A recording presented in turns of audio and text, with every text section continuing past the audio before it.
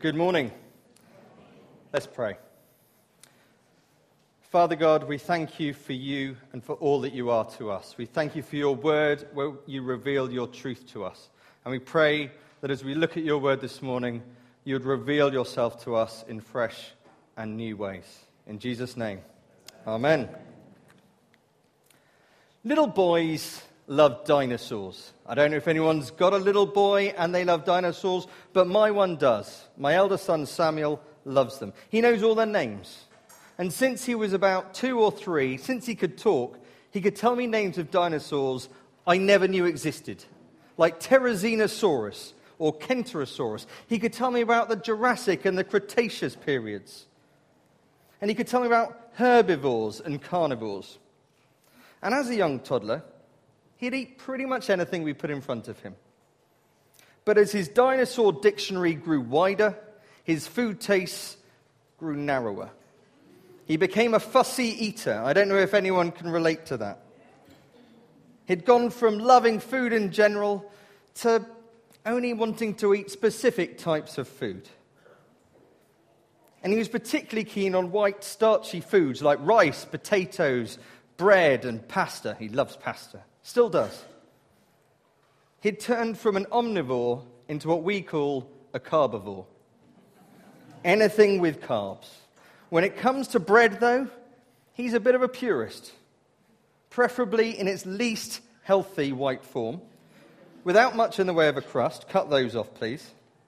And not wholemeal, and certainly not granary with any bird seeds in or anything like that. However, despite not really liking crusts, he's quite partial to a baguette or tiger bread. Do you know what I mean by tiger bread?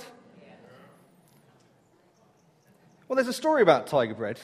And back in 2011, there was a young girl called Lily, aged 3.5, and she looked at tiger bread and thought, doesn't really look like the stripes of a tiger to me. Looks more like a giraffe. So she wrote a letter to Sainsbury's saying, I think it should be called tiger bread. And Sainsbury's employee, Chris, aged 27 and a third, replied saying that it was in fact a brilliant suggestion and the bread does look more like the blotches on a giraffe rather than the stripes on a tiger. So he sent her a gift card saying thank you for your suggestion, and Sainsbury's promptly renamed tiger bread to be giraffe bread. So if you shop at Sainsbury's and buy giraffe bread, remember that it was renamed because a 3.5-year-old girl wrote a letter and made a difference. A 3.5-year-old caused a £4 billion company to rename their product and made a difference. And there are numerous stories in the Bible where a seemingly insignificant person makes a big difference. Our previous sermon series looked at the book of Ruth, and Ruth was a Moabite woman who made a choice to stick by her mother-in-law, Naomi. And God blessed her with a son, Obed, whose son was Jesse, whose son was David. And David made a big difference by defeating the giant Goliath with 5 small stones. And he went on to become king of Israel. And both Ruth and David are in the line of Jesus. And today we're looking at a time when Jesus used a seemingly insignificant person to miraculous effect. So let's turn to John chapter 6 and read from the beginning. The story should come up on the screen behind me. Sometime after this, Jesus crossed the far shore of the Sea of Galilee, that is, the Sea of Tiberias, and a great crowd of people followed him, because they saw the signs he had performed by healing those who were ill. Then Jesus went up on the mountainside and sat down with his disciples. The Jewish Passover festival was near. When Jesus looked up and saw a great crowd coming towards him, he said to Philip, "Where shall we buy bread for these people to eat?" He asked this only to test him, for he already had in mind what he was going to do. Philip answered him, "It would take more than half a year's wages to buy enough bread for each one to have a bite." Another of his disciples, Andrew, Simon Peter's brother, spoke up. "Here is a boy with 5 small barley loaves and 2 small fish. But how far will that go among so many?" Jesus said, "Make the people sit down."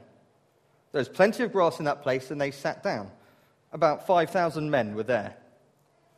Jesus then took the loaves, gave thanks, and distributed it to those who were seated as much as they wanted. He did the same with the fish. When they had all had enough to eat, he said to his disciples, "Gather the pieces that are left over. Let nothing be wasted." So they gathered them and filled 12 baskets with the pieces of the 5 barley loaves left over by those who had eaten. After the people saw the sign Jesus performed, they began to say, "Surely this is the prophet who is to come into the world." Now, to many of you, this is probably a familiar story. You've read it before, you've heard it before. It's a well-known account from the Bible. In fact, it's the only miracle in the Bible, apart from Jesus' resurrection, to appear in all 4 Gospels, in Matthew, Mark, Luke, and John. And in addition to this story, there's also the story of the feeding of the 4,000, which appears in Matthew and Mark. So growing up, when I was read Bible stories by my mum or my dad, or when I was looking at it myself, I got a bit confused about these 2 stories. So let's just look at these 2 to find out, are they different events, or are these 2 accounts of the same event? Well, the feeding of the 5,000 was in all 4 Gospels, Matthew, Mark, Luke, and John. And the feeding of the 4,000 is just in Matthew and Mark. One has 5,000 men, the other 4,000 men. At the feeding of the 5,000, there were 5 barley loaves and 2 small fishes. And at the feeding of the 4,000, there were 7 loaves and a few small fish. And at the leftovers, how many leftovers, how many baskets of leftovers were there at the feeding of the 5,000? Thank you for listening. And they were small baskets, it says. It uses the word Greek kophinos. And that's kind of a relatively small wicker basket, about the size of a backpack. So they picked up 12 backpacks of food at the feeding of the 5,000. At the feeding of the 4,000, there were 7 baskets. Now, these were larger baskets. This is from the Greek word spouros. And this is kind of a large reed basket. Much bigger, like a hamper. In fact, in the book of Acts, when Paul is dropped down the wall in Damascus, he's dropped down in a basket called a kophinos. So this one is big enough to hold a man. So 7 huge baskets from the feeding of the 4,000 and 12 small baskets at the feeding of the 5,000. And later on in Mark 8, it's emphasized that these are 2 distinct events when Jesus discusses them with his disciples. Jesus asked them, "Why are you talking about having no bread? Don't you remember? When I broke the 5 loaves for the 5,000, how many basketfuls of pieces did you pick up?" 12, they replied. "And when I broke the 7 loaves for the 4,000, how many basketfuls of pieces did you pick up?" 7, they replied. So, okay, 2 distinct events, the feeding of the 5,000 and the 4,000. And that we're looking at the feeding of the 5,000 today. Or are we? Because in verse 10, Jesus tells the disciples, "Make the people sit down." The word people here is anthropos, where we get the word anthropology from. So it's talking about people. And later in the same verse, John notes in brackets there are about 5,000 men there. Men is the Greek word andres. So John is using 2 different words, anthropos for people and 5,000 andres. So he's actually, when he talks about the feeding of the 5,000, this is the feeding of the 5,000 men, plus wives and children, as Roberta mentioned earlier. So it's actually not the feeding of the 5,000, it's the feeding of the lot more than 5,000. The feeding of the 10 or 20,000. Not quite the same ring to it, so they probably stuck with the headline, feeding of the 5,000. But to put this into context, we're talking about the number of people that would finish at the National Athletic Stadium down the road at Crystal Palace. That seats 16,000 people. So 16,000 people is roughly the number that were in front of Jesus, that he fed. The miracle took place by the Sea of Galilee. And John tells us that Jesus has just crossed it. It doesn't say us where he's crossed from and to, but he's just crossed it. The Sea of Galilee is a vast expanse of water. It's about 8 miles wide. That's about the distance from the Royal Albert Hall to the O2, or the Millennium Dome, as those of us over 30 call it. And it's about 13 miles from top to bottom. That's from Crystal Palace Park in the south up to Alexandra Palace Park in the north. 33 miles in circumference. It's a big lake, hence it's called a sea. Now, scholars haven't determined exactly where this took place. It was likely in Bethsaida, Galilee, up in the northwest of the map, just to the west of Capernaum. And the people followed Jesus across or around the Sea of Galilee. Now, Jesus has just crossed from them, having performed miracles on the other side of the lake, and he's trying to get away. He's probably trying, most likely tired and wanting to relax, having just done those miracles, having been around people. And in the book of Matthew, it tells us that John the Baptist had recently been beheaded, had recently died. Jesus' cousin had died, and he was probably wanting to rest and grieve with his friends, or on his own. So he goes up the mountain. This is just before the Passover, the biggest and first festival of the Jewish calendar. This is kind of Christmas time. So he's been busy, he's suffered a grievance, he's just coming up to the busiest time of the year, and he wants to be on his own, and the people follow him. The crowd pursue Jesus. And the disciples, in Matthew's account, they try and usher the people away. They try and shoo them away, but Jesus says, no, let them come. He welcomes them. He doesn't turn them away.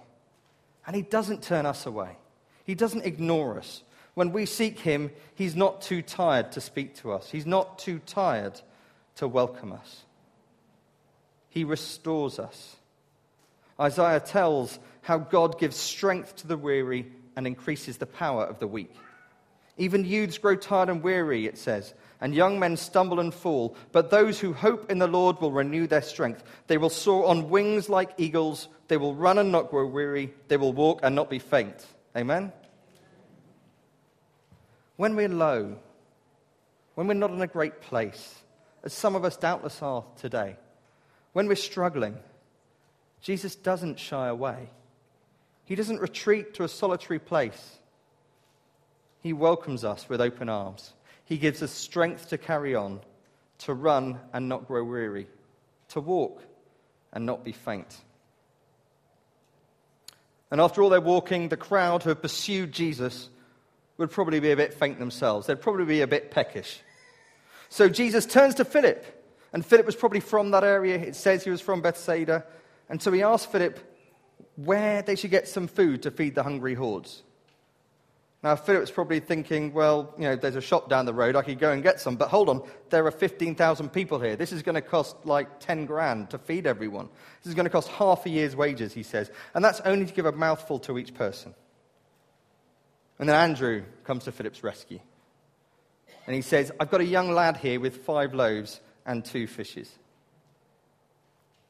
Now, before we go on, everyone, I'd just like you to imagine what the 5 loaves and 2 fishes look like. You all got a picture in your mind what they look like? Okay, so reading this story as a child, I don't really remember the additional details that John adds in about there being 5 small barley loaves or 2 small fish. I always imagined 5 nice fat loads of bread, like a split tin or a farmhouse, like you'd see in a baker's window.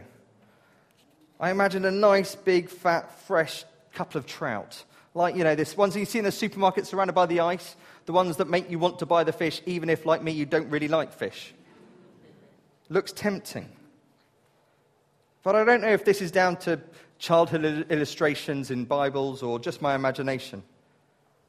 But the loaves we're talking about did not resemble large loaves of tiger, giraffe, or any other animal-inspired wheat-based product. These loaves are made of coarse barley. This was a staple of the poor, much less expensive than wheat. The loaves were unleavened barley, flatbread, more like pittas or chapatis. These are not large loaves of bread. As for the fish, these were going to be small or dried in some way, maybe smoked or pickled, something like sardines or anchovies. So that image you may have had of 5 big loaves of bread and 2 nice fat fresh fish that wouldn't have lasted an hour in the Middle Eastern heat, it was nothing like that. It was a small amount of food. It was a meager portion that would have fed a single person, but not much more. But what does the boy do with those gifts, with that food? He gives it to Jesus. This young lad among 5,000 men and women and children hands over his food to Jesus. It's not a sumptuous banquet of food. These are meager loaves, the preserve of the poor. It wouldn't have fed a handful of people, yet Jesus turns it into something that can feed an army. And Jesus calls us to be generous. He calls us to give. We're asked to give out of what we've got. We're not asked to give 20 loaves or 100 fish if we've only got 5 loaves and 2 fish. We're not called to go into debt and feed a whole army out of half a year's salary. He doesn't need that. Jesus can feed so many on so little. And we are called to be generous. And it's not just with our finances or our material possessions. Jesus calls us to give out of our time and out of our abilities. If everyone in the church of this size just gave out of their wallets, the church would be a wealthy church, but it wouldn't really be a healthy church. We all have a significant part to play in church life. And when we serve, however insignificant it may seem, God can use it to serve many and to bless many, because little in the hands of Jesus is always more than enough. So whatever you have to contribute, God can use it.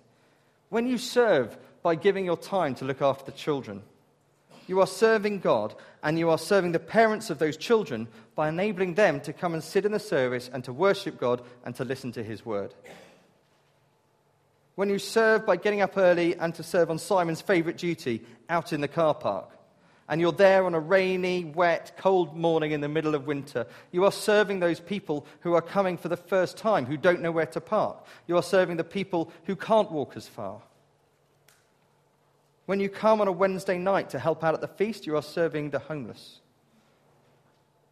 And when you're generous and give money to the life of the church or to the building fund, you are serving God by enabling his community, his church community, to be blessed, to grow, and to reach more people. So when you come to the church and are generous with your gifts, you are helping to increase the health of the church and the local community. Just as the boy served that crowd of 15,000 people by giving what he had, so we are called to be generous with what we have. Now, we don't even know that boy's name, yet over 2,000 years later, we are still talking about him. All because he had something. He didn't have much. He had a teeny portion of food, but he gave it to Jesus, because little in the hands of Jesus is always more than enough. And I'm going to tell you a story about a boy called Sparky. Picture of Sparky will come up on the screen. Now, Sparky wasn't very good at school. One year he failed every subject. He was particularly poor at maths and English and physics. He wasn't all that blessed at sports either. He once played in the golf team for the school, and he played so badly the team lost the match. Throughout his youth, he wasn't really that social. He wasn't unpopular. People didn't dislike him, but nobody paid much attention to him. If someone outside of school said hello to him, he'd be taken aback. He never dated. He never asked a girl out. He was afraid of being turned down. It didn't bother him particularly. He just decided to make it through life the best he could and not really worry about what other people thought of him. He did, however, have a hobby. And when he was in his room, he'd draw and read cartoons. He particularly liked to draw his own cartoons. Not that anyone thought they were any good. He submitted them when he was at high school to the school yearbook, and they were rejected. He applied for a job, for his dream job at Walt Disney, and they turned him down. He was disappointed, but he wasn't surprised. It was just another rejection in his life. He changed tack and he tried telling his own story in cartoons. Childhood of misadventures of a little boy for whom things didn't really go to plan. A chronic underachiever, if you like. This cartoon character has now become known by the whole world. This unpopular boy whose work was rejected not only by his school yearbook but by Disney Studios themselves was called Charles Monroe Sparky Schulz, creator of the little boy whose kite never flies, Charlie Brown, and his pet dog Snoopy in the Peanuts comic book strip. Sparky used his gifts. He was rejected, but he persevered. Refined his gifts over time. He used them. He tried. He persevered. So what gifts has God given you? What can you do that others can't? How can you make a difference to your friends or in your church community? You may be thinking that you haven't really got any gifts, but you have. And you might not have discovered what they are, but maybe you just need to give something a go. Maybe you need to work with the young children. Maybe you need to serve in the car park. Maybe you need to be on the welcome team. You just have to persevere and keep trying and not giving up. Because you can make a difference. With what God has given you, you can change lives. And God has a plan for each and every one of us, a plan to prosper us and not to harm us, a plan for a hope and a future. The plan God has for you is unique. It's a plan that no one else on this planet can do, because you are the only person who has this exact skill set, who has lived the life that you have lived. And so you are unique, and what you have and who you are can make a difference that no one else can. Now, each Christmas, through Big Red Box, the church provides food hampers for locals in the community who would otherwise go without. Over the last 5 years, over 3,500 boxes have been distributed in the community. That's over £100,000 worth of food. And it wasn't one person that donated £100,000. It's because of the individual contributions of so many people. The food contributions, and it's not just the trolley loads of food or the boxes that people give, which are amazing and incredibly generous, but it's because of the person that donates the tin of soup or the packet of pasta. It all makes a difference. All the donations are essential, and they all go and are combined to make a bigger difference together. Every single donation goes to local people in southeast London at Christmas. But it's not just about the food donations. It's about the time donations. People give up their time to collect the food at the supermarkets, to pack the food. We had packing last year in Lee, in the basement. We had packing over there. We had packing in the hall. And then there are people that drive the vans to move the boxes, to go to the social services or the charities so that they can then distribute the food. And it's then the social workers or the people there who then give the food out to those who need it the most. Every person who participates in Big Red Box and who receives one is significant to God. And you are significant to God. There are things that Jesus has planned for you that you don't even know what they are. So how can you make a difference? Are you using your gifts as best you can to make a difference? You may not have heard about it, but there's a little event called the Olympics that has recently started. Did anyone watch the Olympics ceremony? Did anyone watch it live? Wow. Okay, you haven't got kids? Okay. So we recorded it and we watched it yesterday. And for the first time, the Olympic Committee has presented an award called the Olympic Laurel Award. This is for outstanding contribution by an Olympian. And it's presented to a Kenyan called Kipchirchir Keino.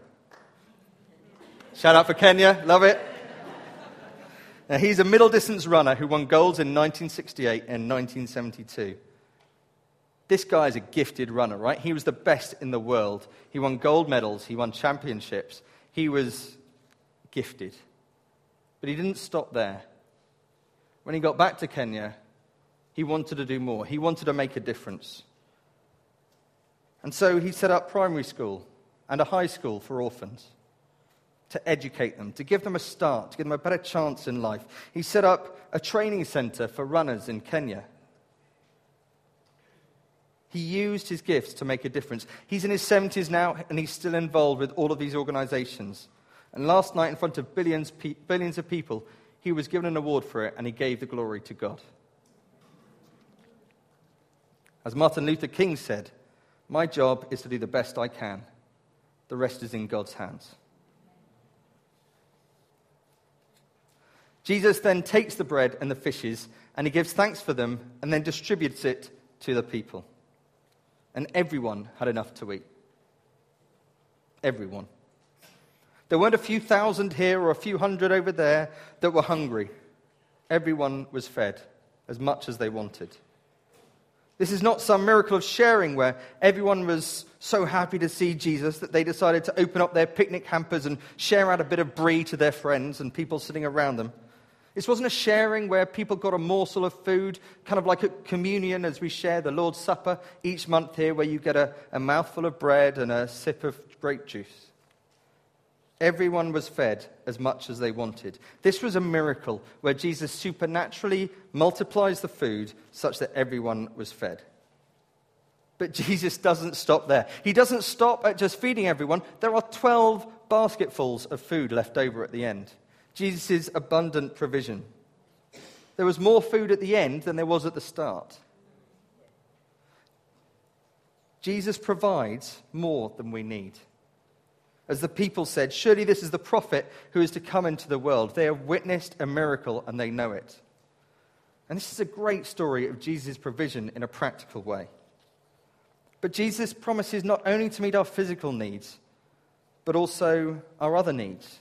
In Matthew 6, on the Sermon on the Mount, he says, "So do not worry, saying, what shall we eat, or what shall we drink, or what shall we wear? For the pagans run after these things, and your heavenly Father knows that you need them. But seek first his kingdom and his righteousness, and all these things will be given to you." Jesus provides us not only with physical bread, but also with spiritual bread. In John 6, he says, "I am the bread of life. He who comes to me will never be hungry, and he who believes in me will never be thirsty." God gives us the true bread. He provides for us every day. He wants us to seek him and to be asked to be given our daily bread. As he said in the Lord's Prayer that he himself taught us, "Give us today our daily bread." He's not just talking about physical provisions of food, of drink, of clothing, of shelter. He's talking about spiritual nutrition, spiritual bread. Jesus knows and understands that whilst physical provisions are important, it's even more important for him to provide for us spiritually. So, what can we learn from the feeding of the 10 or 20,000? What can we learn from Jesus performing a miracle by managing to make those 5 small pita breads and 2 anchovies feed 16 or 17,000 people? What can we learn from his abundant provision that went above and beyond, where everyone had as much as they wanted and there was loads of food left over? Well, firstly, even when we don't feel like it, go to Jesus. Jesus provides us with the strength to go on. He enables us to run and not grow weary, to walk and not be faint. He is the bread of life who provides us with both physical and spiritual provisions. And he can work with anything we have to give him. The gifts that we have don't have to be the largest loaves or the fanciest fishes. Jesus can put anything we have to good use. But he wants us to offer them in the first place. He wants us to give it a go. He wants us to be generous with what we have, with our time, with our money, with our gifts, with our abilities. He doesn't want all of what we've had, all of what we have. He wants us to give out of what we do have. And Jesus can work miracles with whatever we give him. He can multiply whatever we give him. Because little in the hands of Jesus is always more than enough. And when we're generous and when we give, God will use those gifts to make a difference. He can use anything. So I'm going to ask you now, how can you make a difference with your gifts? And what is Jesus calling you to do? Are you waiting for the right moment, or are you waiting for the right circumstances so that you can do it? Are you helping to make this church a healthier church? What can you do to improve the life in your community? Don't wait on God to give you something that you've already got. So what are you going to change this week? How are you going to put your God-given gifts to better use? How are you going to allow Jesus to multiply what you have? If Jesus can use the gifts of 5 loaves and 2 fishes from a little boy to feed 15,000 people, how much more can he do with the gifts he's given you? Do you remember Lily, aged 3.5? She made a difference by writing a letter to a national company who changed their product. God can use the gifts that he's given us to miraculous effect. And he can use them, and he wants us to use them to make a difference and to bless others. So as we leave here today, let's pray that God can help us to be generous with our gifts, whatever they may be, and to make a difference to those around us. Amen.